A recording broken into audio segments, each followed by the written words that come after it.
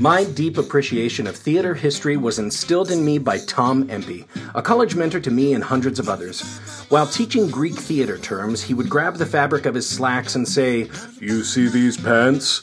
Euripides Eumenides," making light of content that could be considered rather dry and stuffy, while still maintaining respect for the art, which is what I want to do with this podcast. For each episode, I invite a guest from the many paths my theater career has taken me down. I give my guest no idea what we'll be talking about, but they know we're going to find an outrageous story about theater history and perhaps get a better understanding about why we're still doing it after all these years. So welcome to Euripides Eumenides, and I am your host, Aaron Odom. Apocalypse, apocalypse, I said, why you wanna show up now? Just when the heart of my life was getting good. I'll give you one more chance. Walk on out of the door, yeah.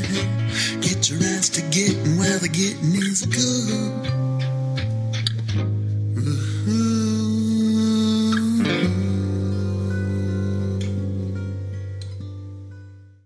Hello, my friends and listeners. This is Aaron Odom from Trident Theater in Sheridan, Wyoming, coming to you for another episode of Euripides Eumenides, a theater history podcast. Oh, my word. My friends and listeners, here we are, episode 50. That's a milestone. That's a big one. I have worked a lot of hours on this show, and I am so glad for all of you that have joined us on this ride, and I look forward to getting more and more of you. And in the last couple shows, I've shouted out a few new countries who have seemingly joined us. And hello to my listeners in Turkey.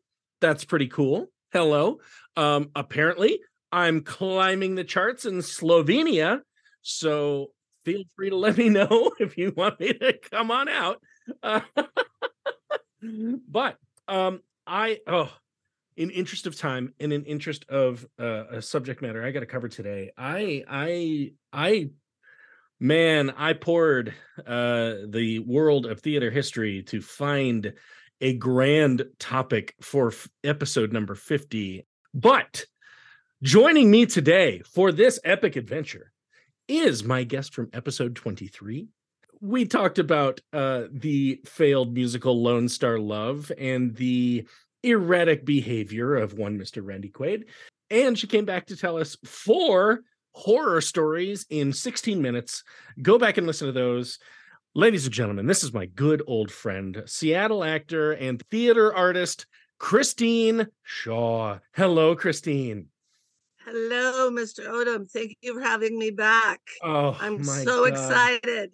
Oh my God, Christine. I want to thank you for taking the ride of Lone Star Love with me, because I went back and listened to that episode the other day. That was Nutter Butters. That was fun. That was a good time. Oh man. And I still haven't followed up on that, but I can tell you, I know that Randy Quaid is still out there and being just as crazy as fuck as ever. So I guess, a true classic never dies. We should send it to his publicist or his manager or something. Oh my God. Dude, I don't know. I'm just talking out loud. I'm just fantasizing. Carry on. This is your show. You're suggesting that he might actually still have a publicist. Well, that's true. That's a good point. Christine, how you been? It's been a while since I've seen you. Oh, I've been good. I've been getting surgery. I've been working my butt off. I've been working out. I've been painting. I've been dating many people. I'm having a good time. I love it. And like I said, in interest of time and subject matter that we have to cover today, I thought of you for this, Christine, because I just loved our interactions on our last time we had a full episode. And you did say, if you ever needed a mouthy old bitch with a gimp vocal cord, let me know. Of course I said that. Well, here I am. Welcome.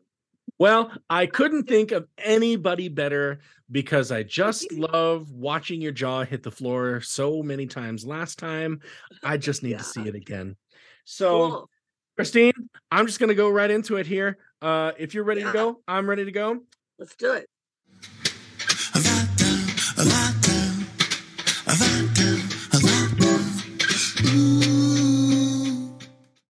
In regular fashion, I usually ask my guests a question to start the episode.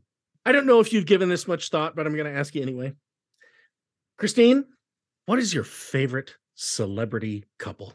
Oh no. Living or dead? Yeah, any. Yeah. Can I say dead people? Sure. Yeah. Oh, you know what? This is just me in this moment for Bogey and Bacall. Oh, I love that. I don't know. I had a classic. It just came up on me. I don't know. I had Mexican for dinner, so who knows? It may be that. The spiciness has ignited the fire in my heart. No, they're like good scotch. Bogey and Bacall are like good scotch.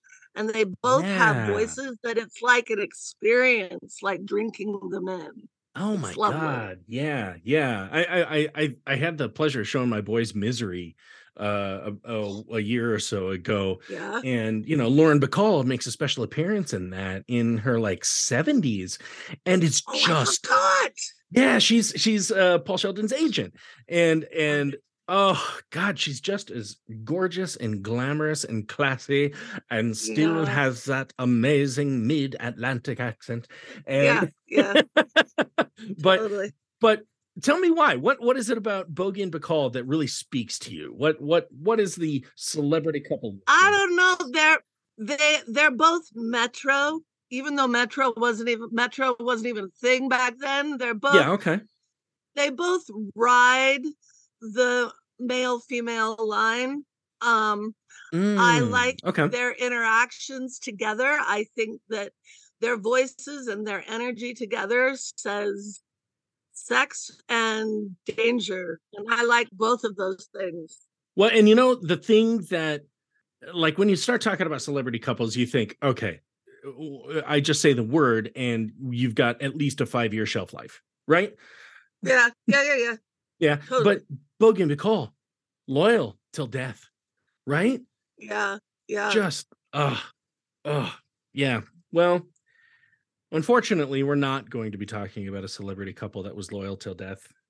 Uh-oh. We're going to be talking about one that, oh my God, Christine, when I first started reading about this is going to be a story that people kind of know. And I have to preface this to everybody out there who probably knows a lot more than I do about this topic. I'm going to gloss over a lot. I'm going to kind of hit the highlights, and I'm only going to focus on the relationship mainly. But, oh boy, this is going to be one I'm so scared. I don't know where it's going to end up, Christine. This is something. All right, here we go. We are going to go back. Bogey and Bacall days. Here we go. 1955 was to be a time of reinvention for fashion icon, film star, sex symbol, and arguably the most famous person in the world, Marilyn Monroe. Marilyn Monroe moved to New York City, relocating from Los Angeles. On the surface, Monroe stated that this was so she could create her own motion picture production company and dedicate herself more to studying the craft of acting. However, underneath the surface is always what people were really looking for with Marilyn Monroe.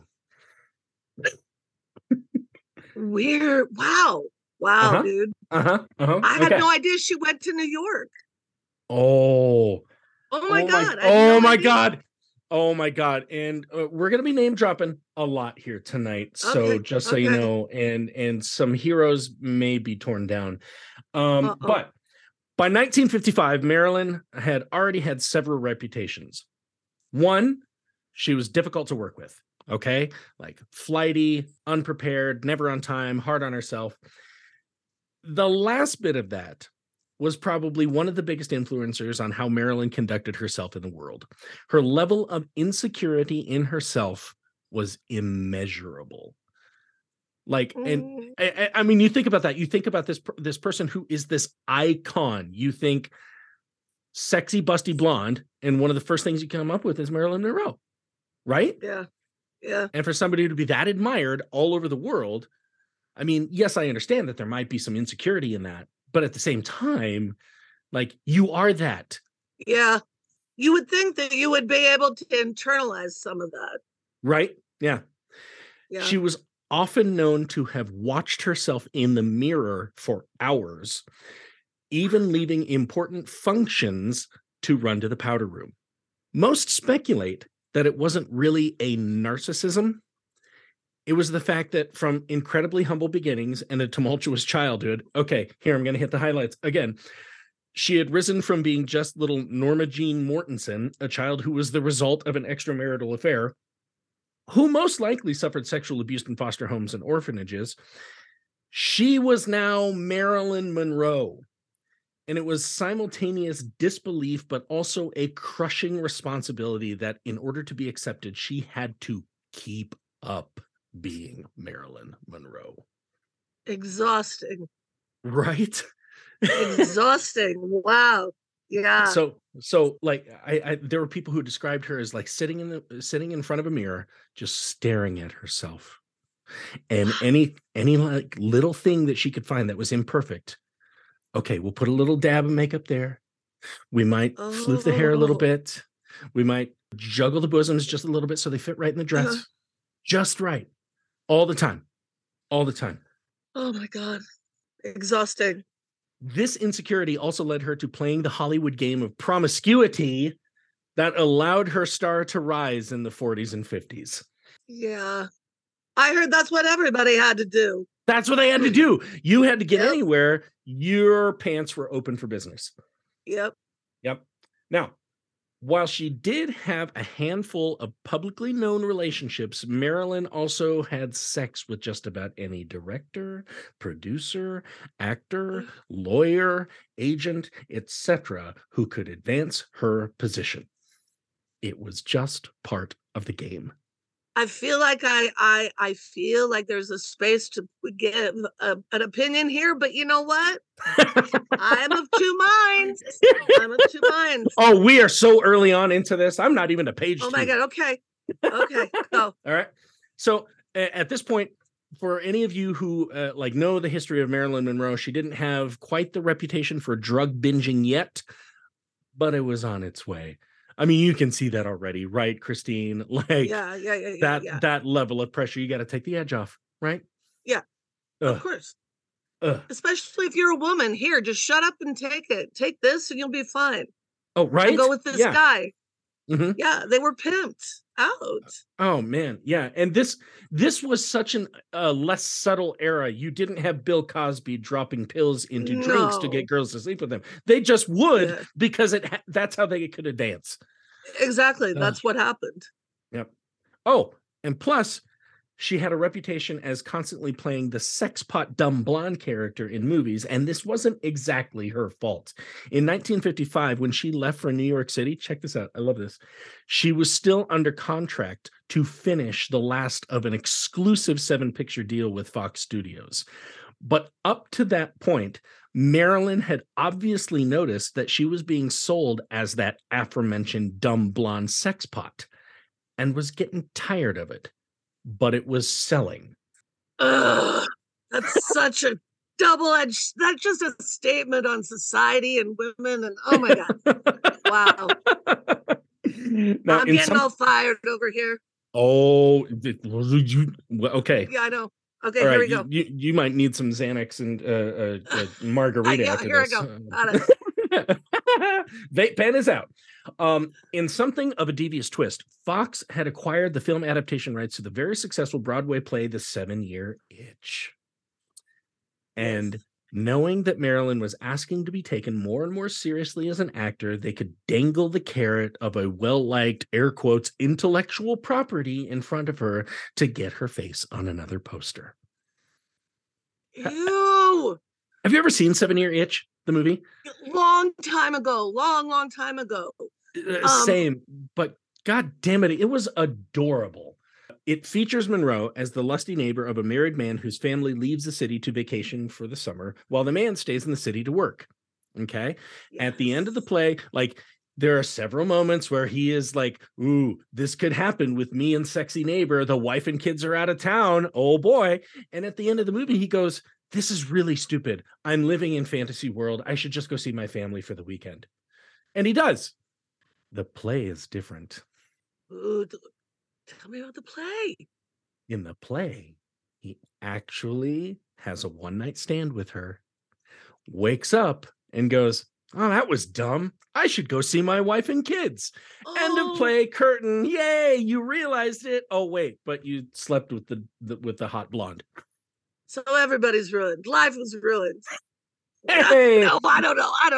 family Wow, comedy. I Bring the didn't- kids. Yeah, I didn't know that though. The movie and the play were different. I thought about staging that years ago because I loved the movie, and then I read the play and I Yeah. went, "What the fuck? Are you serious?"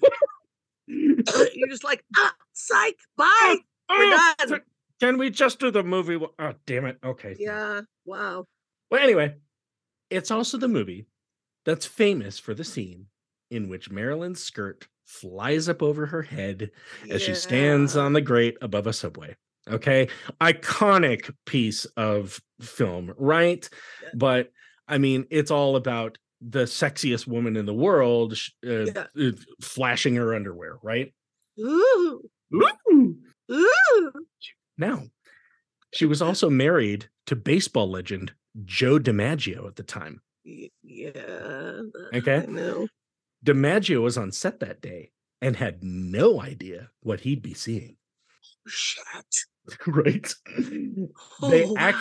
They actually shot that scene alone on location in Manhattan. And even though they had closed the street for filming, some 20,000 people had gathered because they heard the buzz. Marilyn Monroe's down the street filming, just to get a glimpse of the legs and underwear of the most famous woman in the world.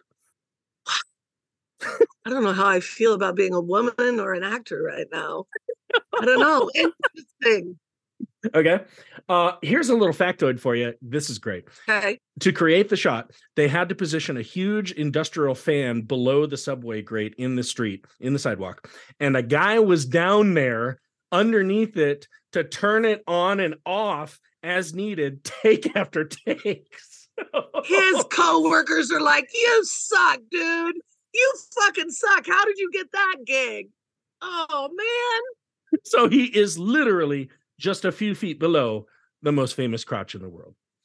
I hope she peed on him. I don't know. I'm just fantasizing. Carry on. Take Sorry. after take after take. Oh, I can't stop. I have to go. Just go. Yeah. Oh, hey, here's a cute little sidebar for DiMaggio here. That scene pretty much was the last nail in the coffin of their marriage. Pun intended, I'm sure. Wow, Boing! really? You're not quite wrong. When they were done filming, they went back to their hotel room where they fought for hours. When she returned to set a few days later, makeup had to be applied to her arms to cover the bruises. Yep. Oh, that sucks. Nonetheless, most biographers say that no one loved Marilyn more than DiMaggio. She could feel it too. She slept with him on both the night she served him the divorce papers and the day the divorce was finalized. Oh, no. Mhm. Oh, no. That I can't even imagine doing that. Yeah. She didn't want their love to end, but their relationship had to be over. Oh, man. And this is something it'll come up later. She treated sex with Marilyn Monroe as something of a commodity several times in her life. Yeah, well, girl is adaptable. Yep. I to mean, her environment. it was a sign of gratitude. It was a sign of gratitude. You have treated me well. How about sex with the most famous woman in the world? Oh, it's so rough and empowering, and I don't know, and rough and I know, right? Makes me want to growl. Weird. I can't even tell you how many times researching this story, I would write to Andrea, the woman who walks beside me, and I go, "This woman fascinates and terrifies me." Exactly. Simultaneously. So true. Yeah. Oh, here's the last note about DiMaggio. A few weeks after the divorce filing was announced, probably driven by the fact that he'd caught his soon-to-be ex-wife in potentially adulterous situations before, he sat down to blow off some steam with his good pal, Frank Sinatra. Oh, that might not have gone well. I don't know. Here we go. Over steaks and many drinks one night, The two came up with a great plan. They bust into the apartment of the girlfriend whose apartment they thought Marilyn was using for her sex romps. So they hired a couple detectives, and the four of them went to the apartment. They didn't just knock on the door, they busted it down.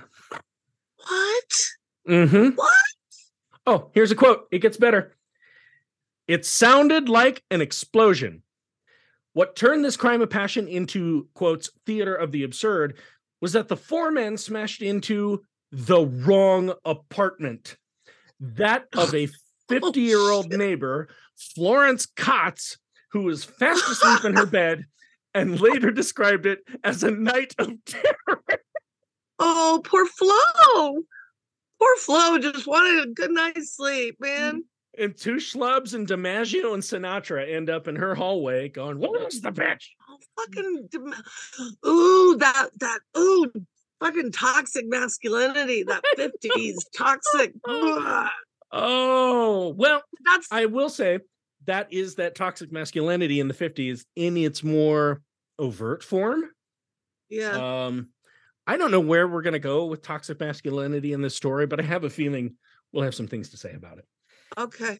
But Jesus Christ. Yeah, right.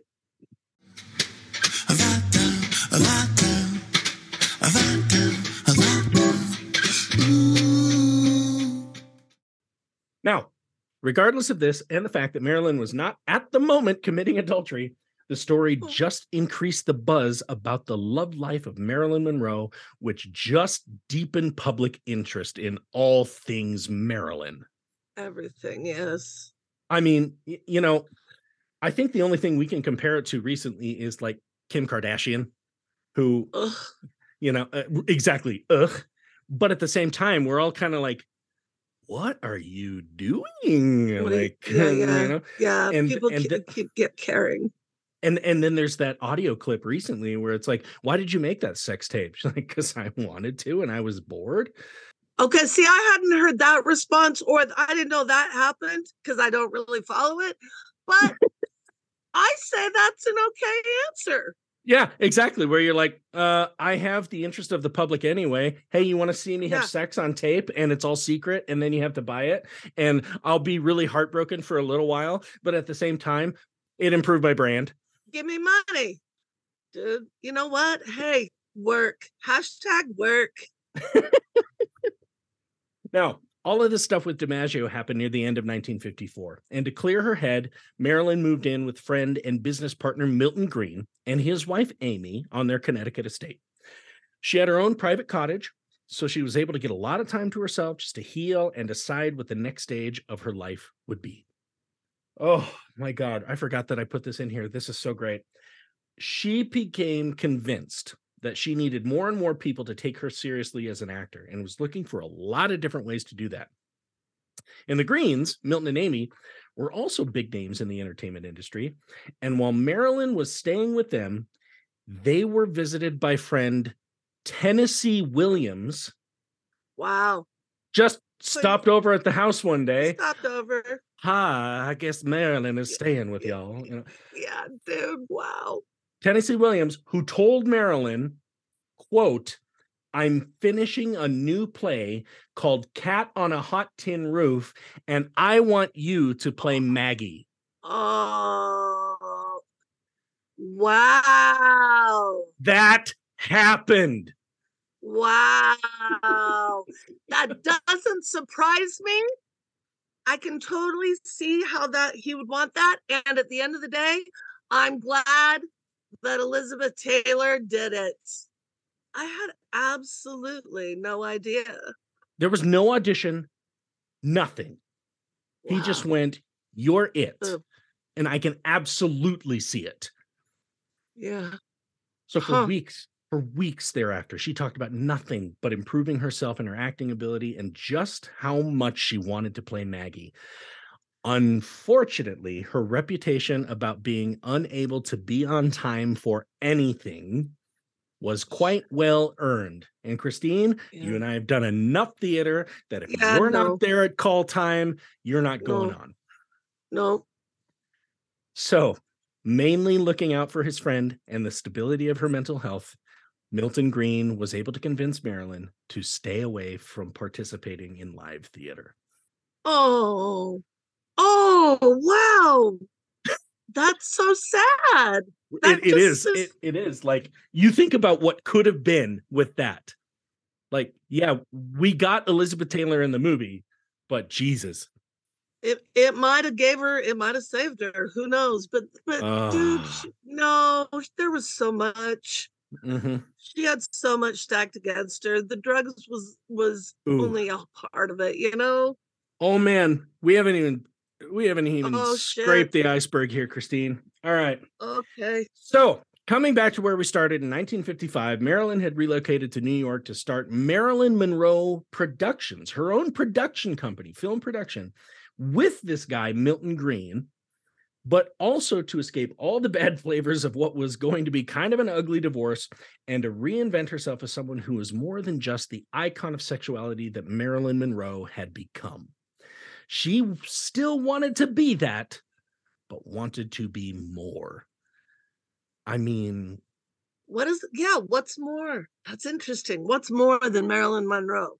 That just makes me think, what would that continuum be? I mean, at that time, Marilyn Monroe was like, she was just a sex pot. You know, everybody knew her. Everybody had seen her. In researching the story, I did find out that her iconic pictures in the first issue of Playboy were printed without her consent. Oh, what year was that? What do you know? I think 49. I think it was 49. Oh my God, 49, really? Mm-hmm. Fuck. And of course they were without her consent. Yeah, wow. It was when she was much younger and still had the red hair. Like, I think everybody's seen those pictures, and they're gorgeous. But Hefner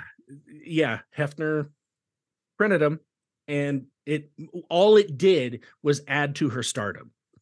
So of course she went, okay. Yeah. Ugh. So to be more at that time is like, I think of it kind of in the terms of how Lady Gaga's career has gone. Like, she started out as kind of a weird songstress, right? Yes. Then you're like, true. okay, that's true. Then she's doing music videos with Beyonce, and God damn it, she's looking better than Beyonce. And now she's playing the fucking Super Bowl, and now she's nominated for an Oscar, and now she and Elton were besties, and then she's in a movie, and then she's earning Academy Award nominations, you know? Yeah. So that's what I think of. I'm like, she's not the same level of like sexual icon that Marilyn Monroe was, but she realized where she was and went, oh, I can go further. Yeah. And she had the toughness to do it too. So the different cultures, the different film cultures and time cultures, it's just fascinating. Anyway. Right. Okay. Yeah. I can't wait to see your reaction to this. Very early on in her time in New York City, in order to improve her acting, Marilyn had joined the famous acting school, the Actors Studio. Really? Where she began taking private acting lessons from Lee Strasberg himself. More on that later, though. Oh, okay. On the business side of things, the Actors Studio is a nonprofit organization that had also seen the potential in having somebody like Marilyn Monroe in its roster. Yeah. Oftentimes, when one of their students had a film coming out, the studio would host a private screening, private ticketed screening with celebrity ushers at the live event in front of about 300 audience members. The studio asked Marilyn to be an usher for their screening of Actors Studio member James Dean's new film, East of Eden. Wow.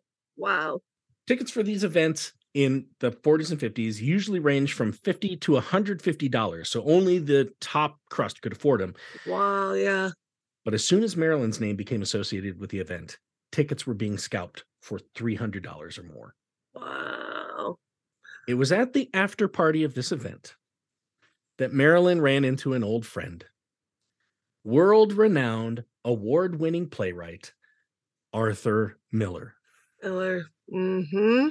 While Marilyn was completely bombarded by fans and adorers, Miller was able to speak to her briefly, and later that evening was able to get her phone number from Lee Strasberg's wife, Paula. Sneaky little bitch. Now, hold on. Miller and Monroe had actually known each other for quite some time. What? Uh-huh. Where'd they meet? They had first met in 1951 when Miller had accompanied director-producer and good friend Elia Kazan to Hollywood to scout talent. Wow. Wow. During their stint there over the next few weeks, Kazan began to court Marilyn Monroe as she had just gotten out of a relationship with talent agent Johnny Hyde on account of his fatal heart attack. Shit. Oh, bye. Oh, no. But Kazan was a voracious womanizer and loved to acquire very famous notches on his bedpost. Ew.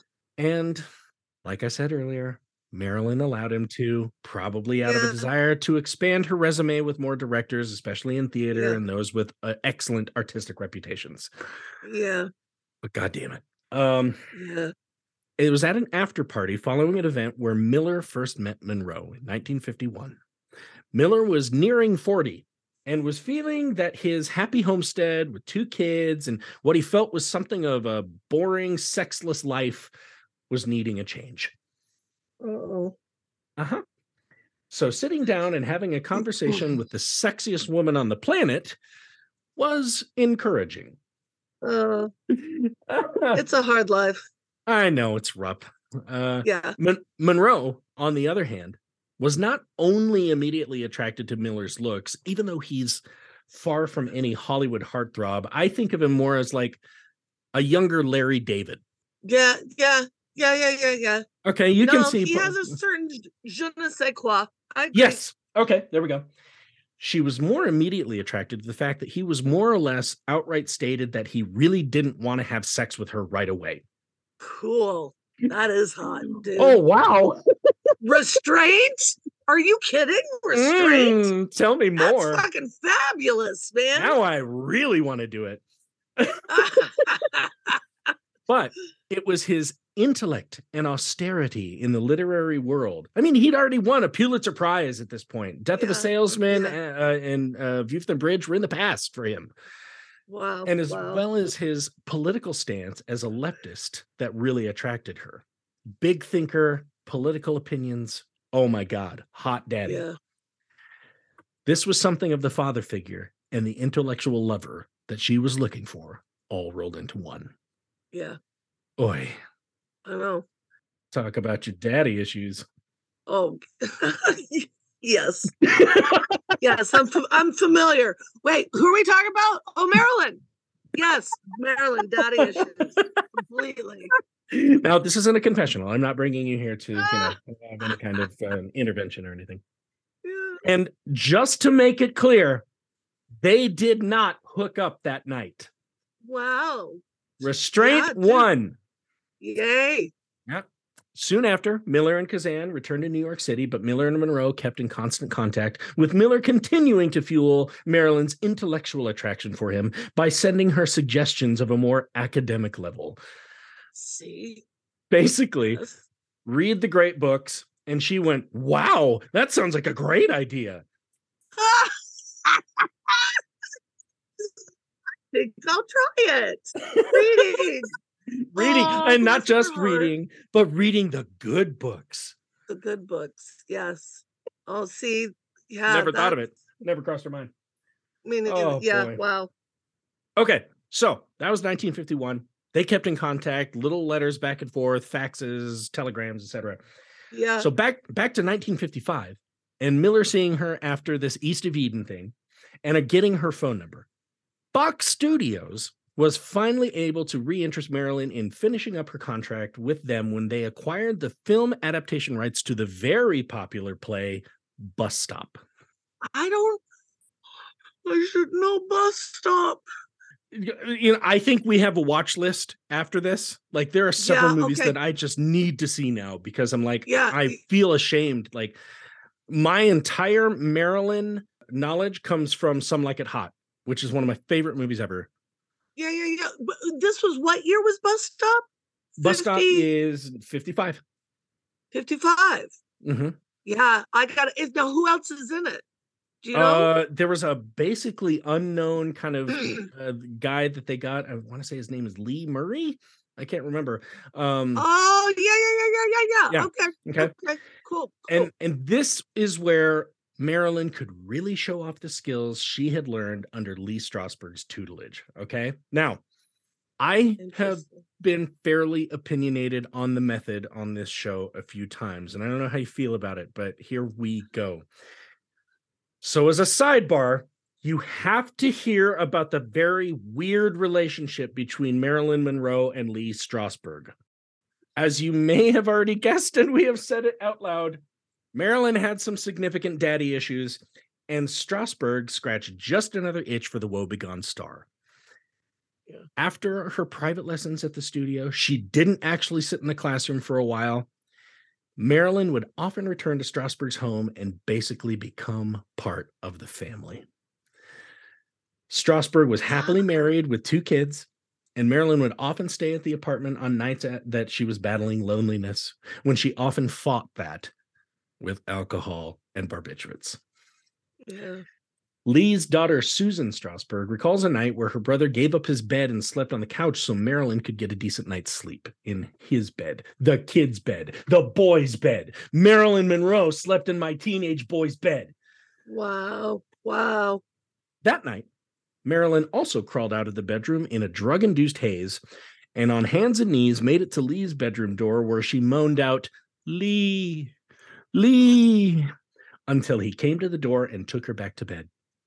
It suggested that she did offer him sex, and it's doubtful that he took her up on the offer, but she would often, like I said, do that as a sign of gratitude for those who had helped her. Give the gift of Marilyn Monroe. Yeah, wow. I didn't realize about the Strasberg thing and just how the New York and the LA mixed. I didn't quite, and then where the movies were in between that. Oh, So man. Okay. thank you for clearing that part up. All right.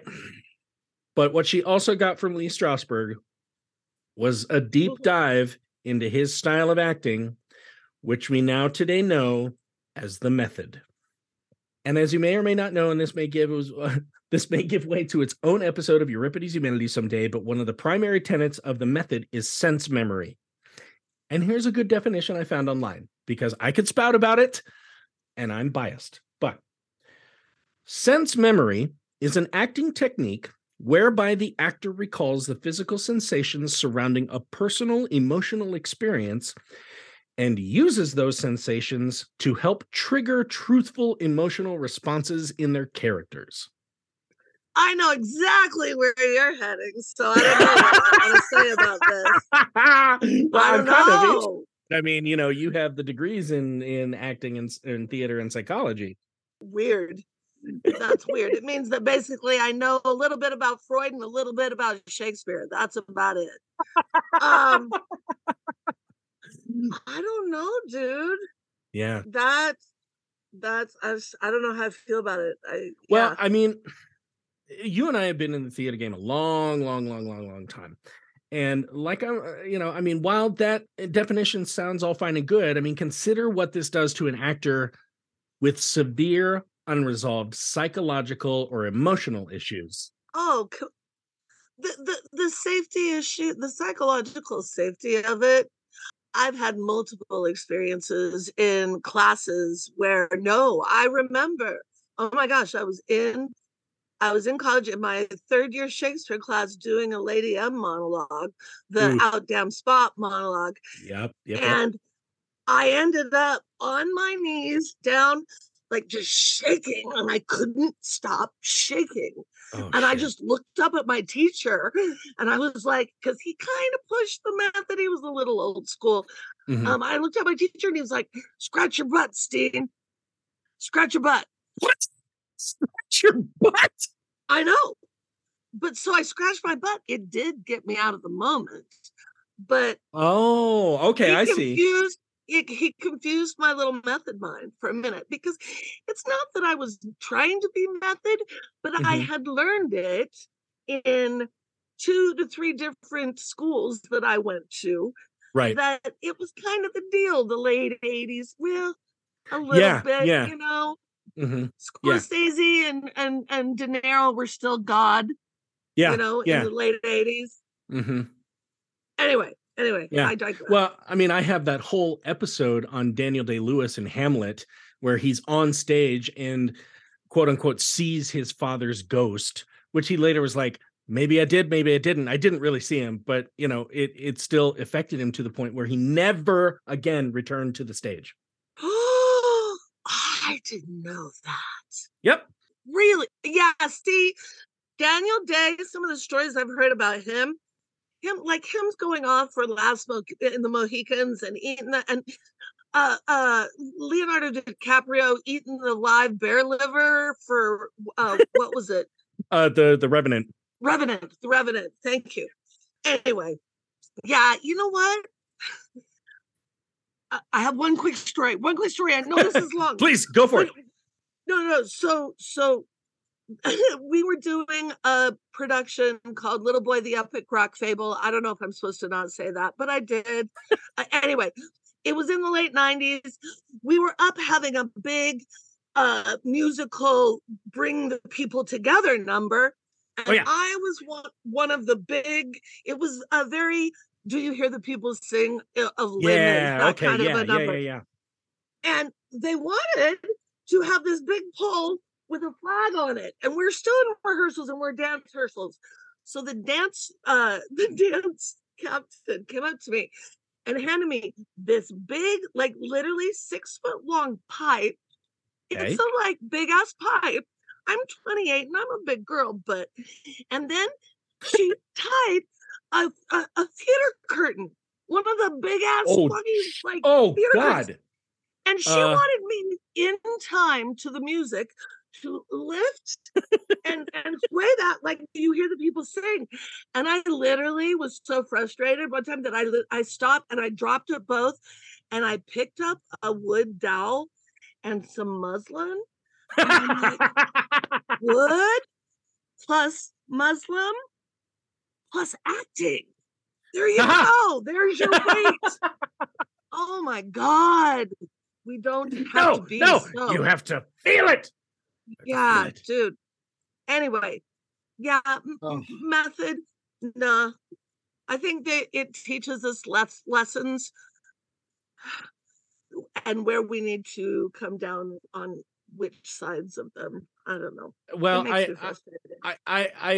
just worry about the amount of emotional energy that it takes a toll on a person, I mean, and I don't disparage anybody for how they choose to do their acting style, as long as it's not interfering with anybody else. It's like, hey, I got to go off and do some meditation for 15 minutes before I come out. Don't bother me, or it's going to break my whole chi. You go, all right, I'm not going to fuck with you then, but if somebody comes out and says, you must only refer to me as my character name on and off stage, because otherwise I can't. No, fuck off. Sorry, that's what I say. But for Marilyn, this was like, somebody I read about, they said it was scary how much she hung on every word that Lee Strasberg said, and fully committed to that method and demanded reality out of herself and truth for the rest of her career. That makes me sad and exhausted for her. Yeah. There's no wonder she wanted to escape, Yeah. Now, I mean, this inevitably led to some of the best acting performances of Marilyn's career, but also some of the worst on-set behavior that has ever been witnessed. Wow. Wow. All right. So back to Fox acquiring Bus Stop. Okay. So here's this woman who has been honing herself for a year in this intense acting method. Now she's got a really juicy part that she can show. She's not just the dumb sex pot blonde, even though that character was kind of that. It still had a lot more depth. Mm-hmm. She saw this as her chance to apply the method. So she flew out to Phoenix for filming, and Miller, he's still kind of married. He flies out to Reno, where his soon-to-be ex-wife lives, so he could finalize their divorce. Oh, wow. Okay. By now, Miller and Monroe had launched into a full-on romantic relationship despite some misgivings. While Marilyn was absolutely sexually satisfying to Miller, duh, Uh-huh. he was also troubled by her sexual past and had an incredibly difficult time reconciling that with the personality he'd already made public to the world. So, here's this guy who had this stand-up family. I wrote Death of a Salesman about the strife of the common man fighting for his family, and now he's dating Marilyn Monroe. Yeah. Mhm. Interesting. Uh-huh. Plus, he knew some things about her on-set behavior and was somewhat appalled by her lack of professionalism. The constant, like, I can't be on time. I take too long in my trailer getting ready. There are some, chatter about she's taking a lot of alcohol and pills at times. Okay. Yeah. Marilyn took all this into account and felt incredible shame to be with Miller, but also a compelling need to be with Miller as he did for her. So they're both like, Yeah. I have big problems with you, but I really want to be with you. Wait a sec. Okay. All right. We can go on. Thanks. So, despite their grievances, they chose to focus mainly on the parts of their partners that attracted them and didn't really address too much of their doubts in each other. Forge ahead! Carpe diem! Because this is going to go great. This is going to go great. Uh-huh. Yeah. Uh-huh.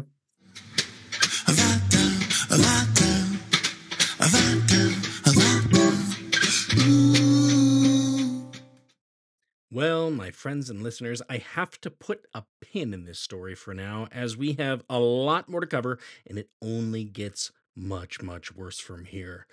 I've never quite told a story like this on this program, but I'm sure many of you know how things turned out for Marilyn. Plus, I even have gotten to their marriage yet. But I hope you'll forgive me and show up back here in a couple weeks when we get to hear the rest of this absolutely compelling story. So, signing off for this episode of Euripides Eumenides, this is Aaron Odom from Trident Theater in Sheridan, Wyoming, promising to get you the end of this story 2 weeks from today, and I will see you at intermission.